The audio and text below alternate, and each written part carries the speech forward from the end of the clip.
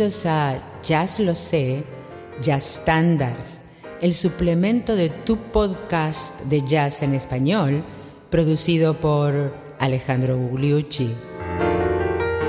El Limehouse Blues o el blues de la Casa de Cal.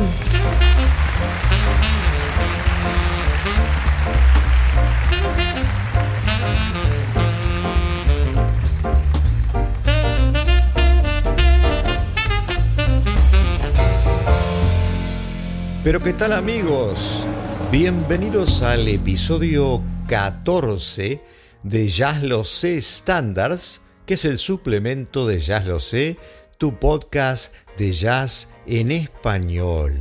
Y hoy les propongo escuchar y aprender sobre uno de los grandes clásicos del jazz tradicional, el Limehouse Blues, que se podría traducir como el blues de la Casa de Cal, y que tiene todas las paradojas posibles. Primero, no es un blues, no tiene la estructura de 12 compases del blues clásico. Y segundo, no tiene nada que ver con el blues, el lugar donde nació este tema, porque este es uno de los estándares ingleses. Limehouse es un distrito al norte del Támesis, en Londres. Pero antes de seguir hablando, vamos a escucharlo en la versión del gran saxofonista soprano Sidney Bechet.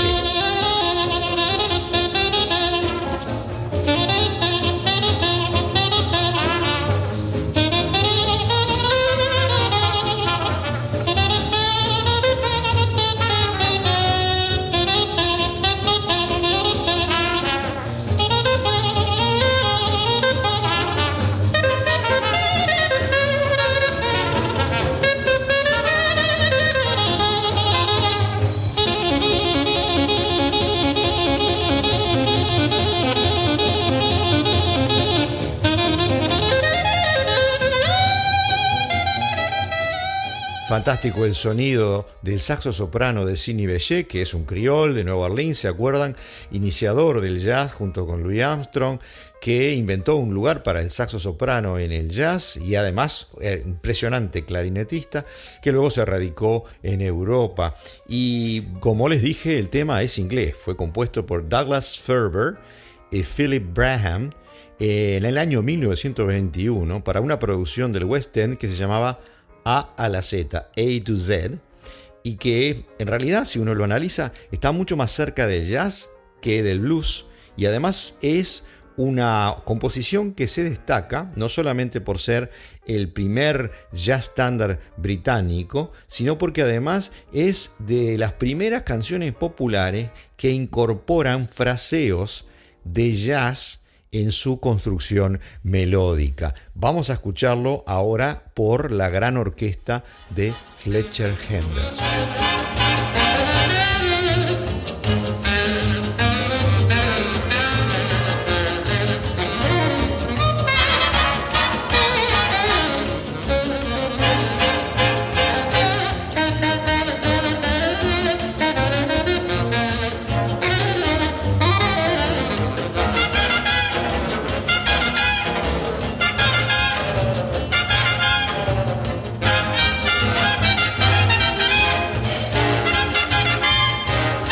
Impresionante Fletcher Henderson en el año 34. Si ustedes se ponen a pensar que fue compuesto en el año 21 para esa comedia musical en Inglaterra, enseguida entró en el jazz en Estados Unidos prácticamente, de tan importante que les pareció a los jazzistas este tema por sus características de composición original con mucho fraseo jazzístico ya de entrada. Y recuerden una cosa, en el año 1917 se hizo el primer disco de jazz por la Original Dixieland Jazz Band, y recién en el 24-25 están los famosos Hot 5 y Hot 7 de Louis Armstrong. Así que esto está en el origen prácticamente de lo que conocemos como jazz de New Orleans y de Chicago. Vamos a escucharlo entonces ahora por Benny Goodman.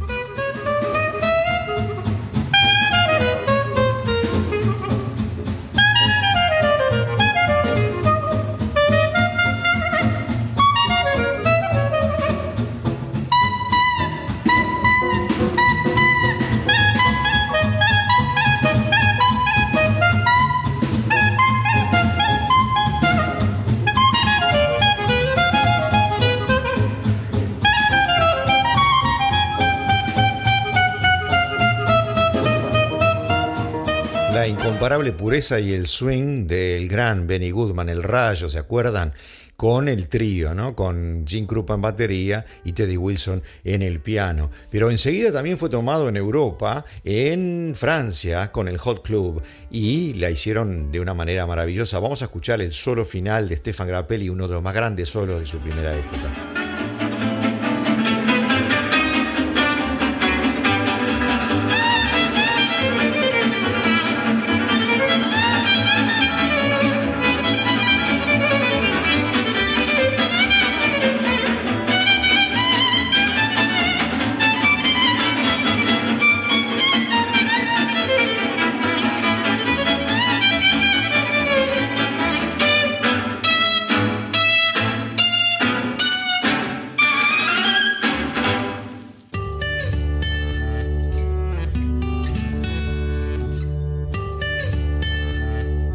¿Cómo lo interpretarían los pianistas? Vamos a escuchar primero un pianista negro, Art Tatum.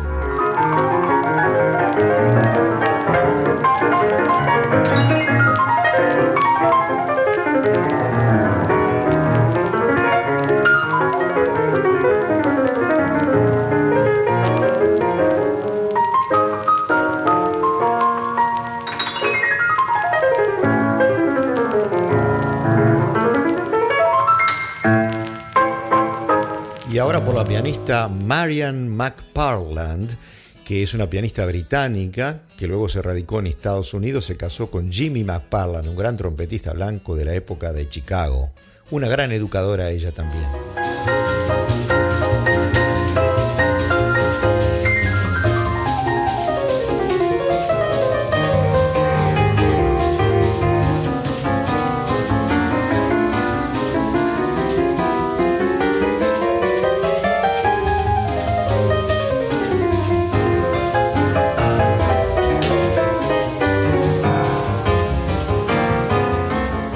Pero no solo quedó en New Orleans y en el swing, sino que pasó también al bop y al post-bop este tema. Por ejemplo, en el E59, John Coltrane, el gran saxo tenor, y Cannonball Adderley, el gran saxo alto, que estaban tocando para Miles Davis, hicieron un disco separado donde tomaron este tema de una manera frenética. Vamos a escuchar el solo de Cannonball y después el solo de Coltrane.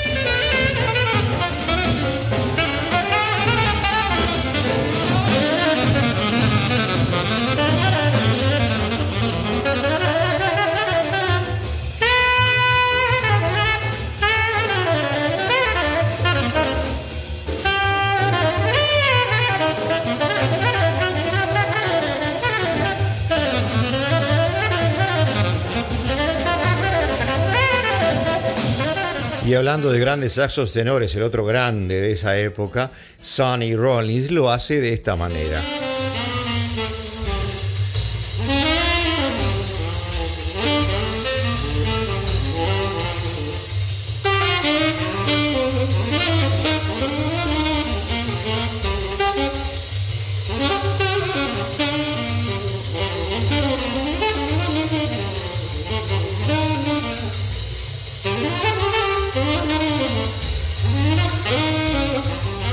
Y no podríamos dejar de lado las cuerdas. Y en especial, como ustedes saben, me gusta la mandolina y la versión de David Grisman, que es un gran mandolinista americano que empezó en el bluegrass y sigue tocando bluegrass, pero toca mucha fusión y toca evidentemente jazz. Vamos a escucharlo en su grabación con su quinteto.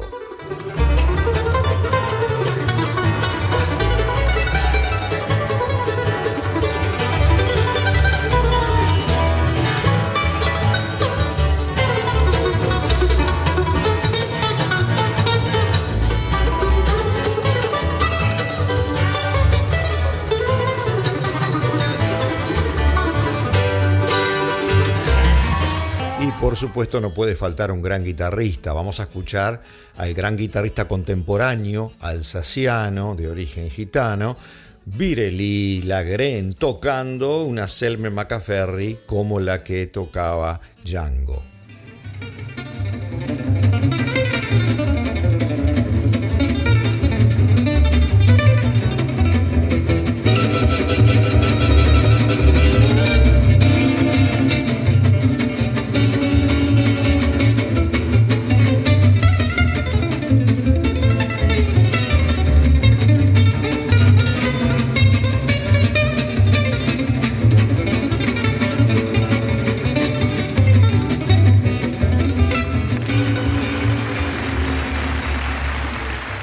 Y así, amigos, con esta interpretación bien europea de Virelie Lagren de Alsacia, Francia, junto con Jimmy Rosenberg, holandés, ambos de origen gitano, terminamos el episodio 14 de Ya lo sé con este tema británico también, que no es un blues y que es el primer clásico británico que se incorpora al lenguaje del jazz. Espero les haya gustado y los espero en el próximo episodio 15 de Jazz lo sé estándar, que es el suplemento de Jazz lo sé, donde vamos a encarar una composición de uno de los grandes pianistas de jazz de los años 50, 60 y adelante, el gran y pequeño en estatura Errol Garner. El tema es Misty. Los espero y muchas gracias por escucharnos hoy.